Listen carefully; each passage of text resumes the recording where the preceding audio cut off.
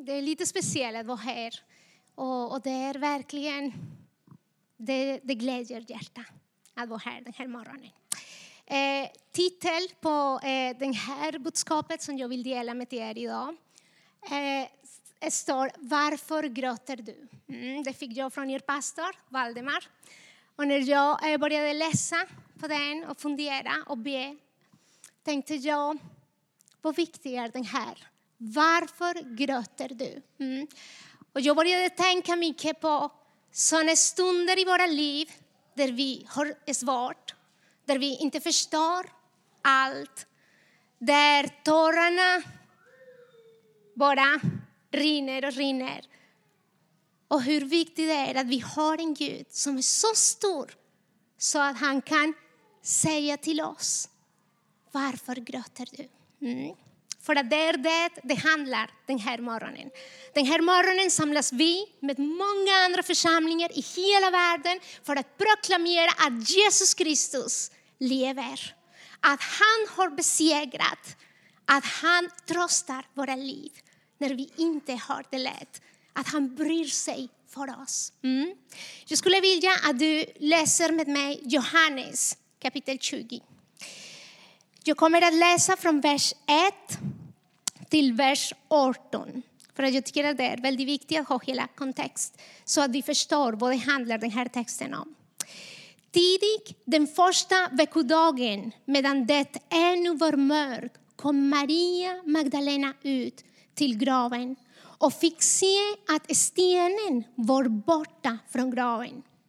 Hon sprang därifrån och kom till Simon Petrus och den andra lärjungen. Den som Jesus älskade, och sa till dem. De har tagit bort Herren från graven och vi vet inte var de har lagt honom. Då rusade Petrus och den andra lärjungen ut mot graven. Båda sprang på samma gång. Men den andra lärjungen sprang fortare än Petrus och kom först fram till graven. Han lutade sig in och såg linnebindlarna ligga där. Men han gick inte in. Strax efter honom kom Simon Petrus. Han gick in i graven och såg också linnebindlarna ligga där. Och duken som hade täckt huvudet. Den låg inte tillsammans med blindarna utan hopvik på ett ställe för sig. Då gick även den andra lärjungen in. Han som hade kommit fram till graven först.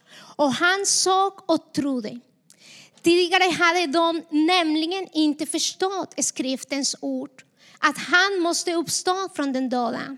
Därefter gick lärjungarna hem igen. Men Maria stod utanför graven och grät. När hon gråtande lutade sig in i graven fick hon se 2 änglar i vita kläder sitta där Jesus kropp hade legat. Den ene vid huvudändan och den andra vid fotändan. De frågade henne, kvinna, varför gråter du? Hon svarade, de har tagit min herre och jag vet inte var de har lagt honom. När hon hade sagt det vände hon sig om och såg Jesus stå där. Men hon förstod inte att det var han. Jesus frågade henne, kvinnan, varför gråter du? Vem söker du? Hon trodde att det var trädgårdsmästaren och sa till honom, Herre, om det är du som har burit bort honom, så säg var du har lagt honom så att jag kan hämta honom. Jesus sa till henne, Maria. Då vände hon sig om och sa till honom på hebreiska, Rabboni, som betyder lärare. Jesus sa till henne, rör mig inte, för jag har inte stigit upp till Fadern än. Men gå till mina bröder och säg till dem att jag stiger upp till min far och er far, till min Gud och er Gud. Maria Magdalena gick då, berättade för lärjungarna att hon hade sett Herren och att han hade sagt detta till henne. Herre Jesus, vi tackar dig för ditt ord, Herre. Vi tackar dig för ditt ord. Tack för ditt ord har makt för att förändra våra liv. Tack Jesus för att i dig, Herre, i dig finner vi liv, Herre. Jag ber, Herre, det ordet som du planterar den här morgonen i våra hjärta ska blomstra, ska ge frukt, Herre, i Jesu Kristi namn, Herre. Helige Ande, kom och fyll oss med dig. Låt oss lyssna till dig. Vi älskar dig och vi är dina barn som ärar dig och tror på dig. I Jesu Kristi namn. Amen i amen. Vilken fantastisk text är den här. Den är så underbar. Den på något sätt visar två olika perspektiv. Den perspektiv som är mänsklig. Den perspektiv som är gudomlig, som kommer från Gud. Där när Maria går, hämtar lärjungar, de kommer, de går in, de förstår inte, de går tillbaka.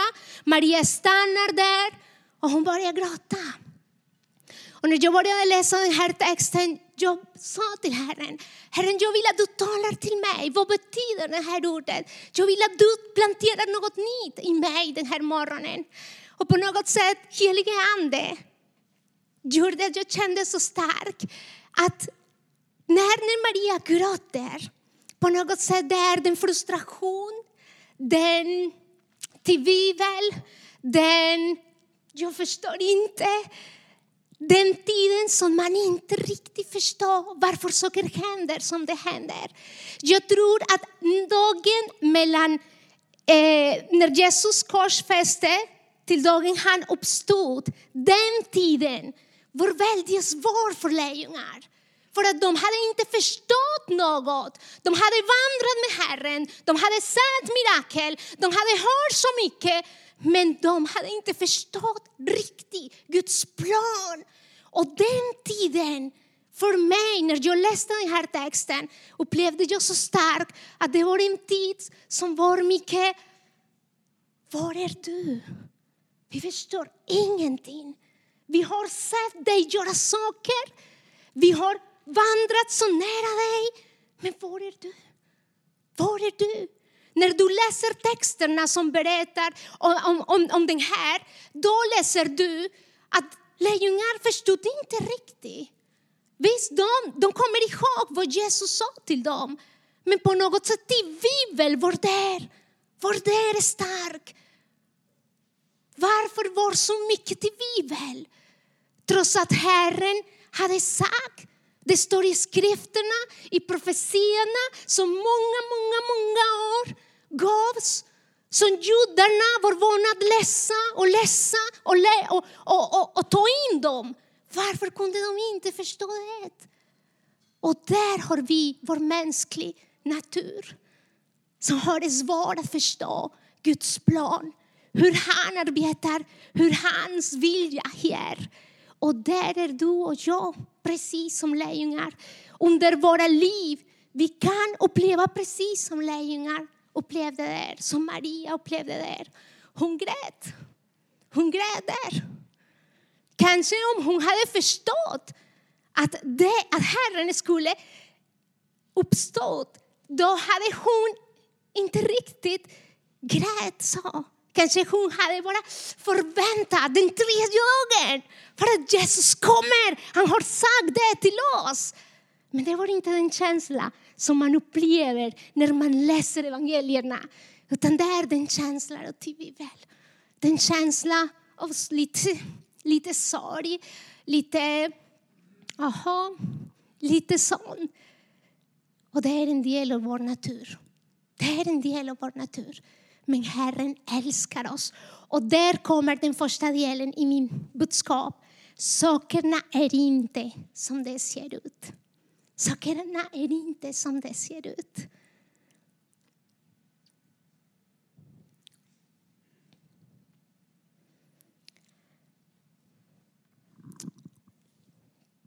De har sett otroligt många mirakel. De har hört från honom. Från första personens syfte med allt detta. Men de inte förstod. Vi går igenom processer som vi ser men som vi inte förstår. Ibland vi gör felbedömningar om vissa saker i våra egna liv och i andras liv. Men Herren är alltid nära oss trots att vi inte förstår. Och han är intresserad att du och jag kan se genom hans perspektiv, genom hans ögon. När vi läser verserna 16 till 18. När förstår Maria det som verkligen händer? När förstår Maria att den som står där och pratar med henne är Jesus? Det säger så här i verserna 16 till 18. Jesus sa till henne, Maria. Då vände hon sig om och sa till honom på hebreiska, Rabboni. Det betyder lärare. När Jesus kallar henne på sitt namn förstår Maria. När Jesus kallar dig på ditt namn, då kommer du att förstå att det är honom.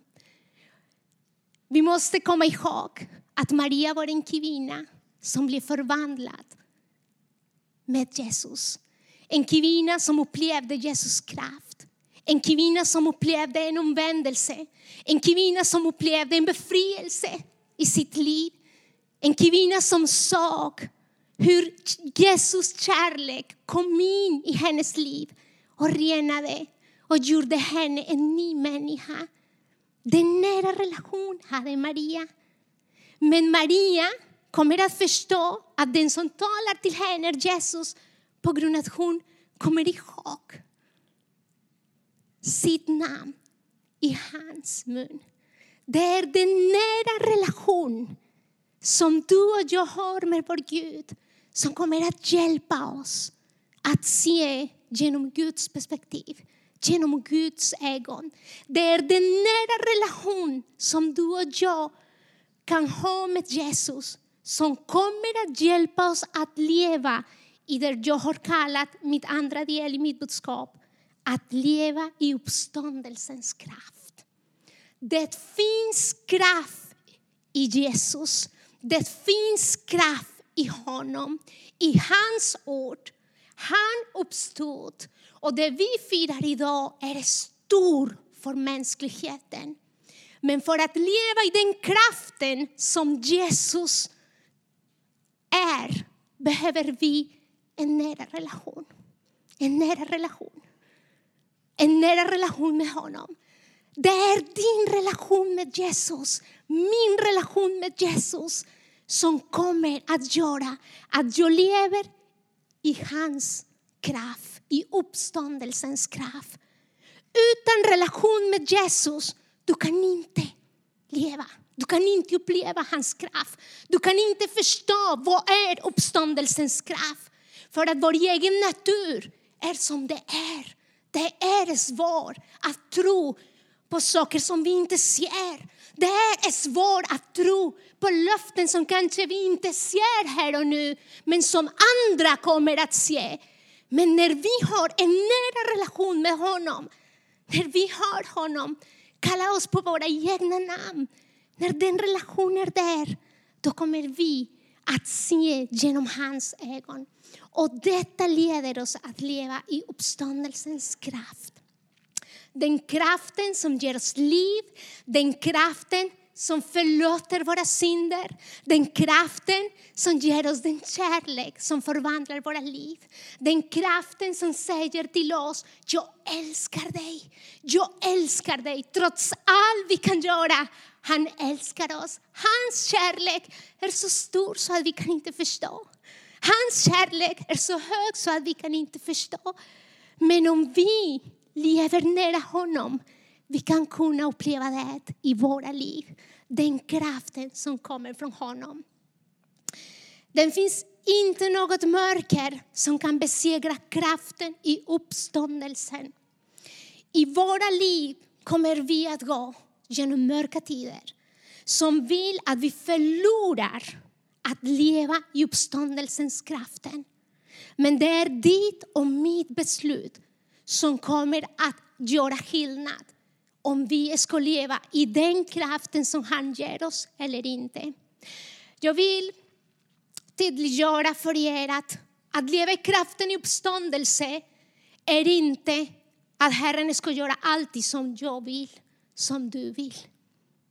Nej, att leva i kraften i uppståndelse är att lita på honom. Att lita på att hans vilja är perfekta. Att lita på att trots att jag går på en väg som jag inte förstår riktigt, din vilja är perfekt. Trots att den här sjukdom kanske är fortfarande där, jag litar på dig. Det är kraften i uppståndelsen.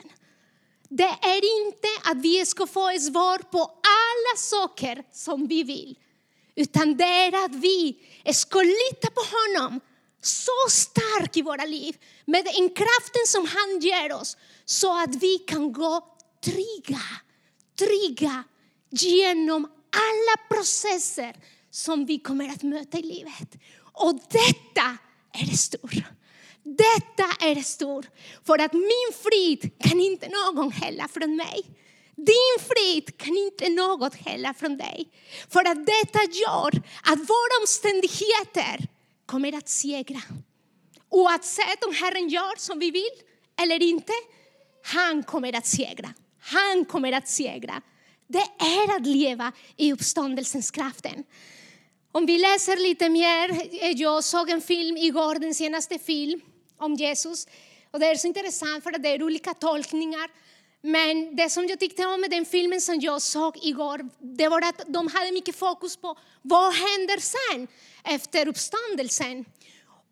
Och det var mycket fokus för den efterföljelse som lärjungar hade så stark. Och om vi ser detta, vi säger, men vilken kraftig uppståndelse, Herren. Måste detta gå så att det blir efterföljelse? Trots att vi inte förstår varför. Men vi måste lita på Herren. Vi måste lita på att hans vilja är perfekta för våra liv. Jag vet inte vilken situation du har idag. Hur är ditt liv idag? Men jag vill idag verkligen skicka till dig ett ord av hopp, glädje, frid och kärlek. Och säga till dig, oavsett hur är din situation, Jesus är nära dig. Han älskar dig. Han har kontroll över ditt liv. Han har kontroll över det du gör. Det enda du behöver är närma dig honom mer och mer.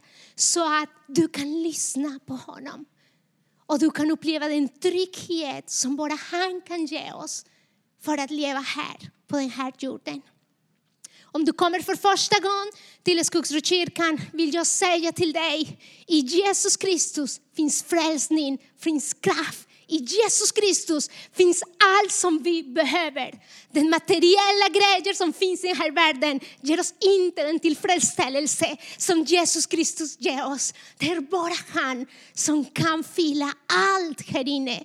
Du är så välkommen att kontakta Kristina sen om du vill på något sätt prata lite mer om henne om du är här för första gången. Jag skulle vilja att vi ber. Vi kan ställa oss upp.